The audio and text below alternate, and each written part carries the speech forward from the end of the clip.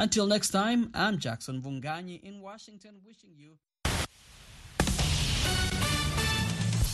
This is VOA News. Via remote, I'm Diane Roberts. Russian missiles have shattered weeks of relative calm in Ukraine's capital. AP correspondent Ben Thomas reports.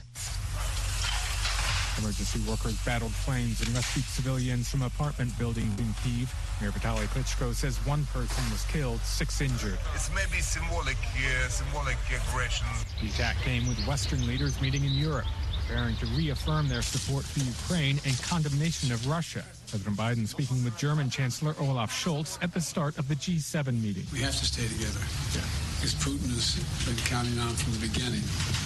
And somehow NATO would, and the G7 would splinter, but we haven't, and we're not going to. Good message is that we all made it to stay united, which obviously Putin never expected. I'm Ben Thomas. South African police are investigating the deaths of at least 21 people at a nightclub in the coastal town of East London Sunday, and authorities say most of the victims were minors as young as 13 years old. It is unclear what led to the deaths of the young people who were reportedly attending a party to celebrate the end of winter school exams. Local newspaper Daily Dispatch reported that bodies were strewn across tables and chairs without any visible sign of injuries. Part of the wooden stands have collapsed during a bullfight in central Colombia, sending spectators plunging to the ground and killing at least 4 people and seriously injuring 30. Authorities said the disaster took place in a stadium in Tolima State during a traditional event that features members of the public entering the ring to engage the bulls. Videos taken during the bullfight show a 3-story section of the stands collapsing as people screamed. This is VOA News. A new report into sexual harassment and the assault of women working in Western Australia's mining industry finds systemic and horrific levels of abuse. Lawmakers are now calling for much-needed reforms to protect female employees in this multi-billion-dollar resources sector. VOA's Phil Mercer reports from Sydney. After almost a year of investigations, an inquiry by state lawmakers has concluded Western Australia's multi-billion-dollar mining sector failed to protect women from sexual predators. Its report said that victims had faced violence, stalking, grooming and threats to their jobs. Australian Sex Discrimination Commissioner Kate Jenkins said that immediate change was needed in the mining industry. Jenkins is one of 7 commissioners at the Australian Human Rights Commission. She said the inquiry has highlighted the unacceptable treatment of women. The probe into allegations of abuse in the resources sector was ordered after several women detailed allegations to the police of sexual misconduct at major Western Australian mines. Lawmakers found that female workers at remote facilities frequently have to deal with sexual harassment and sexual assault. Many incidents were ignored by employers.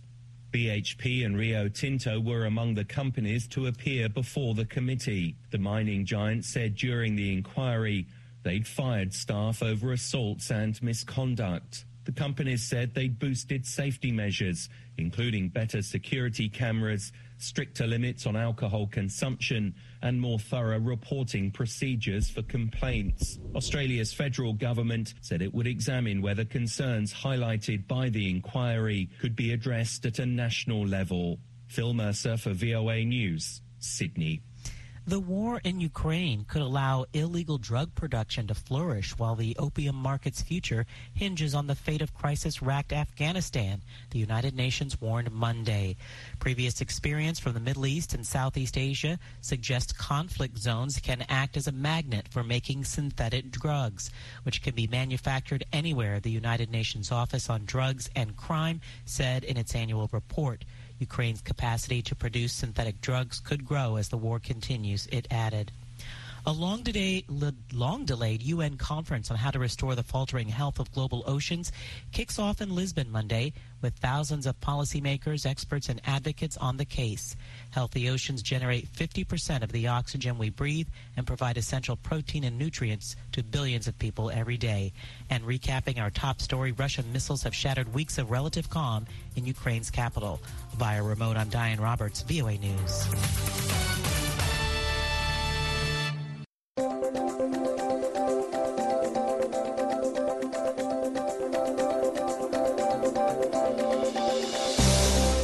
Today is Monday, June 27th, and this is VOA's International Edition. I am Chinedu Afo in Washington. Coming up in the next half hour, Russia strikes city of Kyiv as Western leaders reaffirm support for Ukraine. Very early in the morning at around 6:30 a.m., Kyiv citizens woke up with a flashback of 24th of February because they woke up with the sounds of explosions. President Biden and leaders of 7 of the world's top economies to ban imports of gold from Russia. The move's the latest in a series of sanctions that the Club of Democracies will hope isolate Russia economically over its invasion of Ukraine. And South African police investigate the deaths of at least 20 people at a nightclub in the coastal town of East London. We'll have these stories and more next on International Edition. Stay tuned. Russia shattered weeks of relative calm in the Ukrainian capital with a missile attack. This as Western leaders met in Europe to reaffirm support for Ukraine and condemnation of Russia. Kyiv's mayor says 1 person was killed and 6 injured. He speculated the airstrikes were, quote, maybe a symbolic attack, unquote, ahead of a NATO summit in Madrid that starts Tuesday. Reporter Anna Shenikova in Kyiv gives details of the missile's attack. Very early in the morning at around 6:30 a.m., Kyiv citizens woke up with a flashback of 24th of February because they woke up with the sounds of explosions. And unfortunately, some Kyiv citizens woke up with a rocket hitting their building. So we know that at least 6 Russian missiles were fired from the territory of Russia, actually, because these rockets were fired from bombers Tu-95 and Tu-160.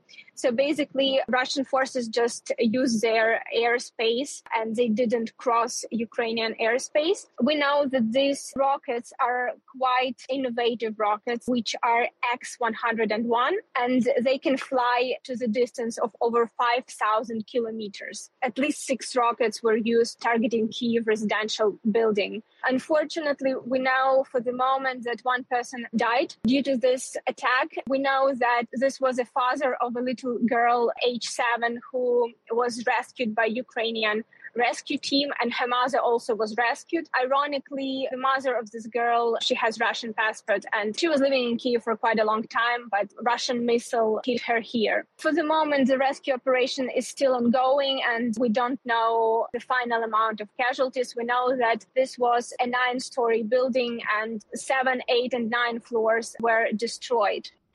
That's reporter Anna Chernikova from Kyiv. Poles have generously welcomed refugees from the war in neighboring Ukraine in the past few months, but absorbing more than 3 million refugees is a big challenge for Poland, which has a population of about 38 million. As Greg Flekos reports from Warsaw, other European nations are providing help, but the burden could become untenable for Poles if the war continues much longer. Poland has taken in more than half of the Ukrainians who fled their country in recent months, and Poles have opened their homes to the mostly women and children who have come to them, according to Agnieszka Kosowicz, president of the non-profit Polish Migration Forum.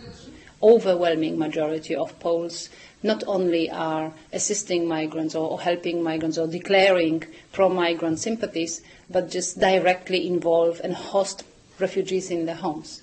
All over Poland, there are Ukrainian flags and other signs of solidarity. In this park in Warsaw, flowers represent the yellow and blue Ukrainian flag. But Kosowicz says such enthusiasm is bound to diminish.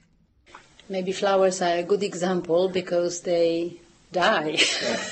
She says enthusiasm may wane as the burden grows on Poland's schools, hospitals, and more. We expect that it will slow down because there is something like compassion fatigue, And basically it's difficult to maintain this high level of involvement and support for long term.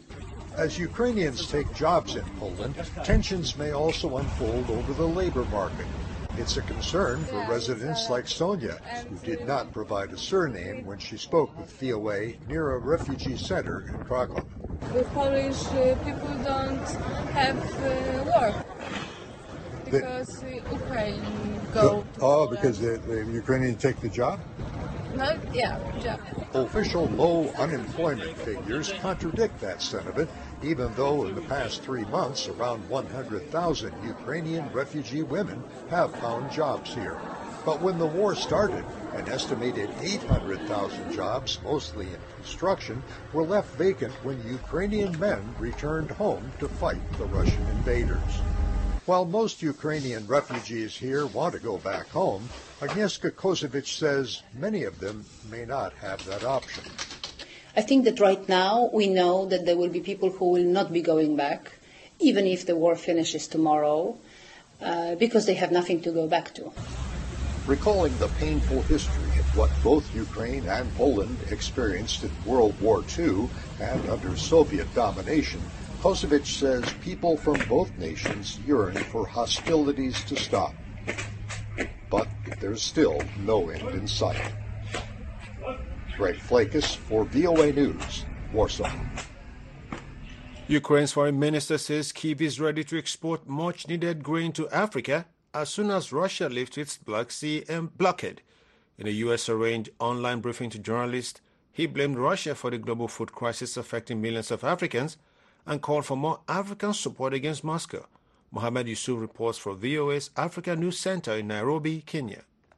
Ukrainian Foreign Minister Dmytro Kuleba said his country and Africa need each other to overcome the global food crisis, which he blamed on Russia's aggression. We want to export our agricultural products to you as badly as you want to receive them. And there is only one reason why both ends of this supply chain, which is us and you, cannot benefit from these exports. It's the Russian blockade of Ukrainian ports as a result of the Russian military aggression against Ukraine. Ukraine is a major supplier of wheat, corn and sunflower oil to African countries, and since Russia's invasion began in February, Africa has faced food and cooking oil shortages that have left an estimated 400 million people on the continent food insecure. While drought and conflict have also played a role in the food crisis, Kuleba focused on the actions of Russia. He said Russian forces have taken 400,000 tons of grain crops from Ukraine. Russians also steal agricultural equipment from Ukrainian farmers. Tractors, combine harvesters and other tools in Donetsk, Kherson, Kharkiv and Sumy regions of Ukraine. Russian forces have riddled Ukrainian fields with mines to prevent farmers from cultivating their crops for years. According to the recent preliminary estimates, about 13% of Ukrainian territory has been contaminated by Russian mines and other explosive remnants. This creates threats of a multi-year global food crisis. Fred Munene is an agronomist and farmer in Kenya. He says Africa, for now, shall fight to get the food stuck in Ukraine out and invest in its farm to be food secure. We need, if possible, to get away, or now we are going to solve the problem on short term and also on long term. Short term is getting the food that is already produced, and this is only available in those two countries.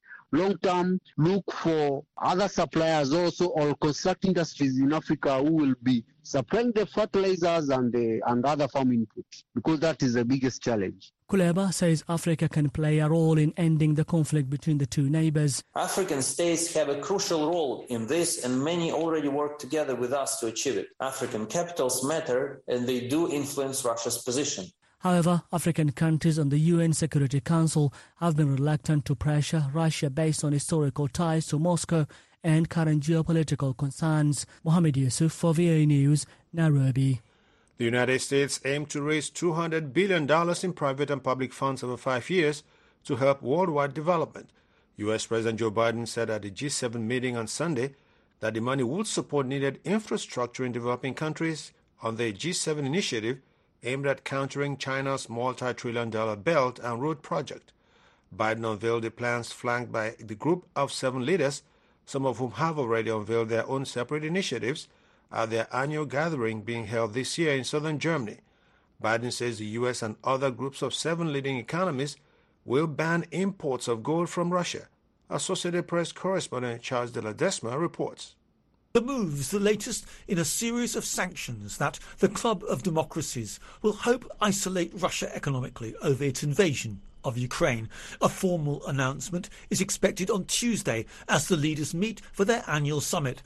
Biden and his counterparts will huddle on the summit's opening day to discuss how to secure energy supplies and tackle inflation, aiming to keep the fallout from Russia's invasion of Ukraine from splintering the global coalition working to punish Moscow. I'm Charles de Ledesma. The UN Children's Fund is warning that millions of children are at high risk from devastating floods in Bangladesh and are in urgent need of life-saving assistance. Lisa Schlein reports for VOA from Geneva. Dozens of people have been killed and hundreds of thousands left stranded as whole villages have been washed away in the worst flooding to hit Bangladesh in a century. UNICEF says the situation caused by flash floods has deteriorated rapidly over the last week, and so has that of the children. UNICEF representative to Bangladesh, Sheldon Yett, says 3.5 million children are in urgent need of safe drinking water. That's a staggering number of children, and an increase over the last couple of days.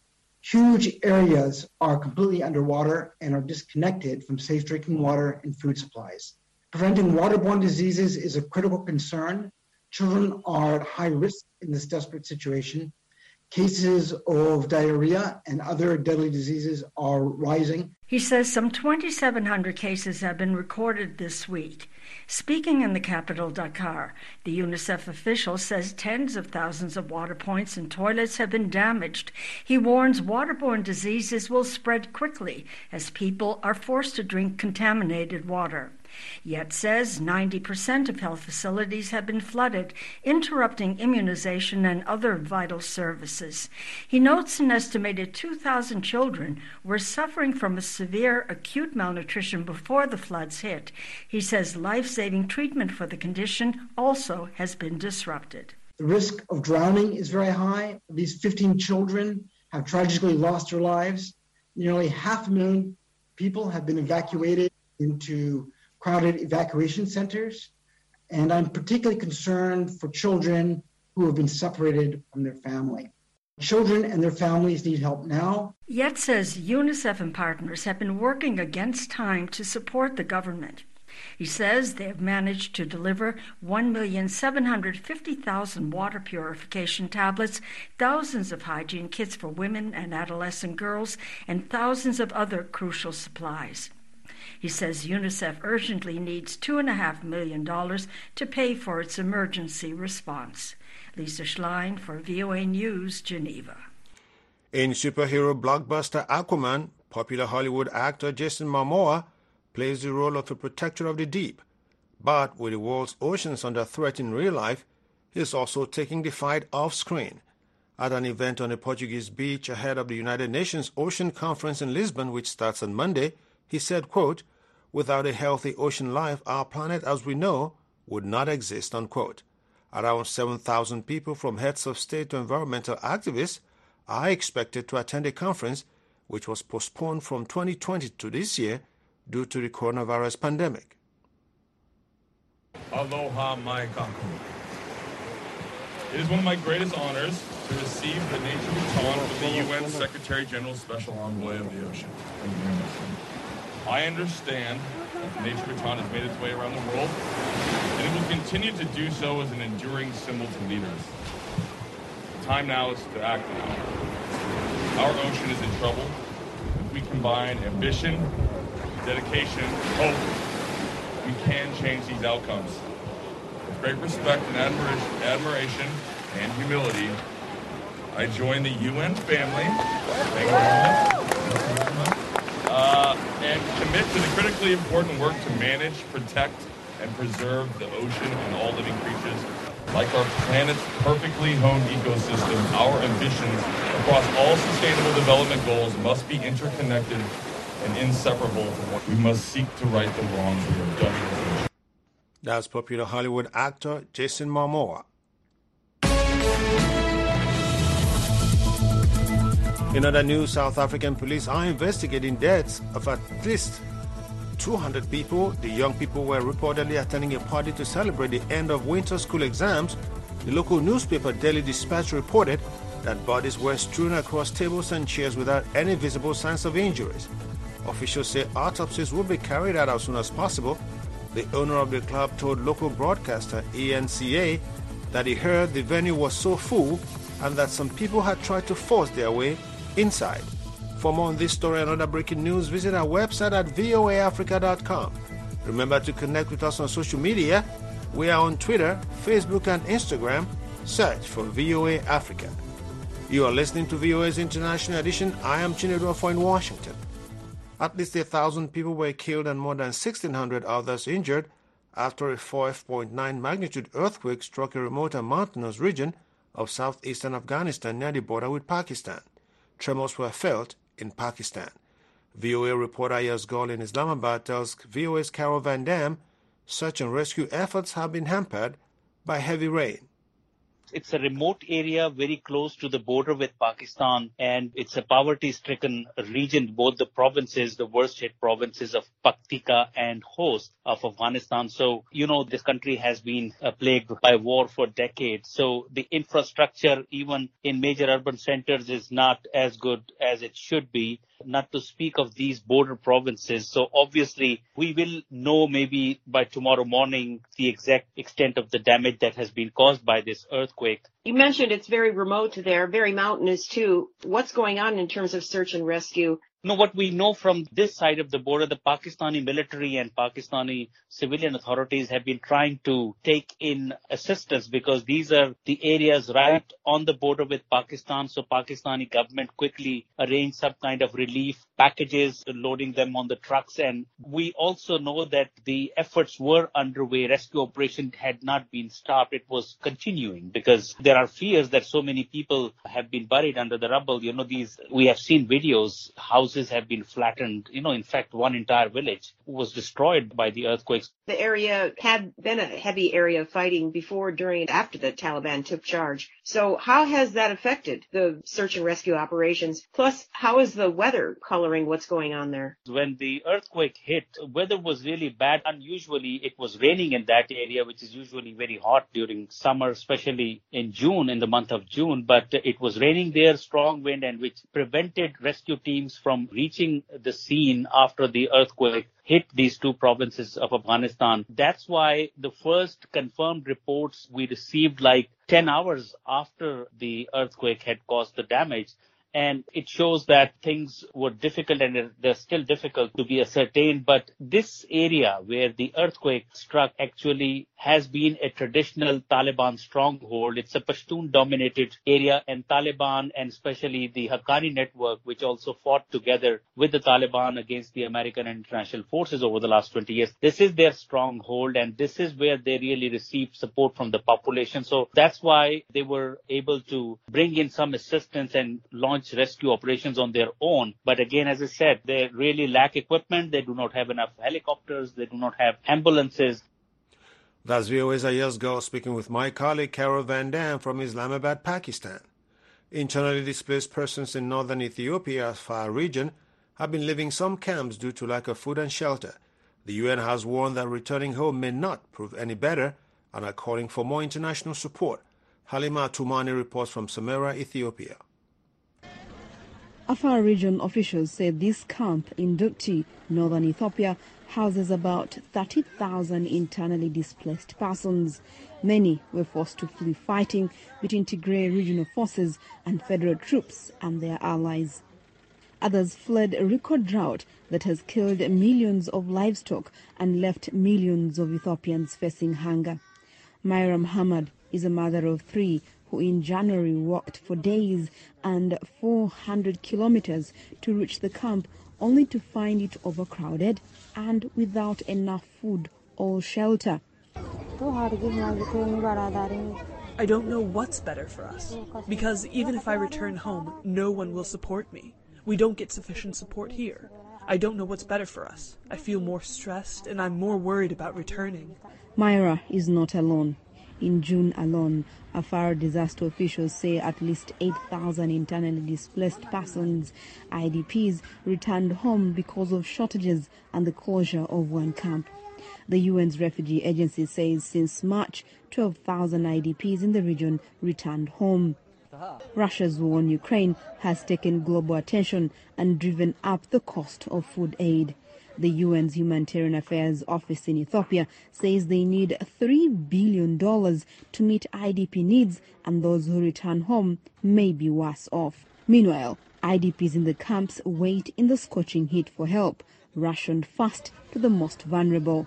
Mother of 6, Asia Hussein, is among the lucky ones getting food today.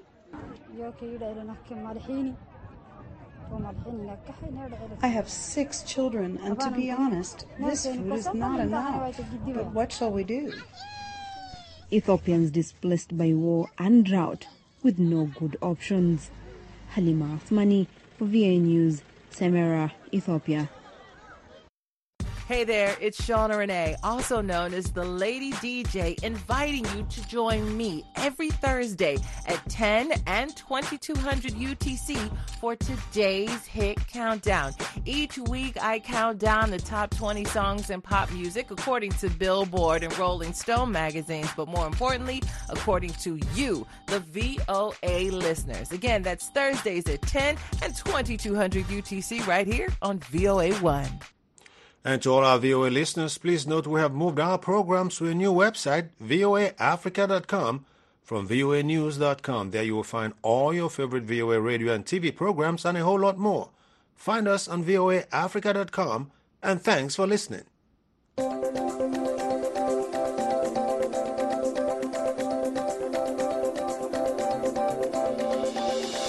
This has been International Edition on The Voice of America. On behalf of the entire production team, thank you so much for listening. Visit our website for in-depth coverage of world events and news 24 hours a day at voaafrica.com.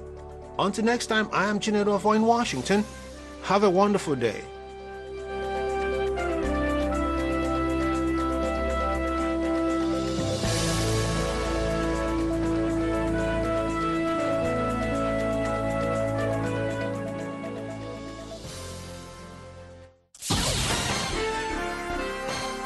Next, an editorial reflecting the views of the United States government. The right to freedom of expression, including freedom of the press, faces profound challenges in our own hemisphere and around the world, declared Secretary of State Antony Blinken at the Media Summit of Americas in Los Angeles. He highlighted 3 common challenges in media and what the United States is doing to tackle them. In order to combat disinformation, the State Department has launched the first hub of the Digital Communication Network of the Americas, a network of journalists, civil society, and government officials who collectively can address and counter state-sponsored propaganda. They will also address journalist safety. Another challenge is the ongoing threats, harassment, and violence faced by members of the press across the hemisphere, said Secretary Blinken. At least 17 journalists have been killed in this hemisphere in this year, according to the UNESCO Observatory of Killed Journalists, including most recently Yesenia Molinero and Sheila Johanna Garcia, the director, and a reporter of the news website El Veraz in Veracruz, Mexico, shot to death on May the 9th. No region in the world is more dangerous for journalists. Governments are using legislation to quash free expression, as seen in the recent slate of restrictions adopted by El Salvador in the spring. In Cuba, Nicaragua, Venezuela, the simple act of carrying out investigative journalism is a crime. In response, the United States is working across the region to strengthen the rule of law and train judges and prosecutors to investigate and prosecute such attacks.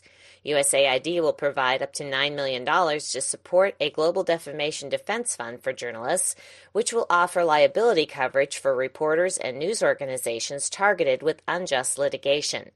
And the State Department is investing up to $3.5 million to launch a journalism protection platform that will protect and train journalists under threat. Third, the U.S. is working to make independent media more sustainable, said Secretary Blinken. We've committed $30 million to the International Fund for Public Interest Media, which will focus on assisting media in resource-poor and unstable settings and $5 million to improve the financial viability of independent media outlets.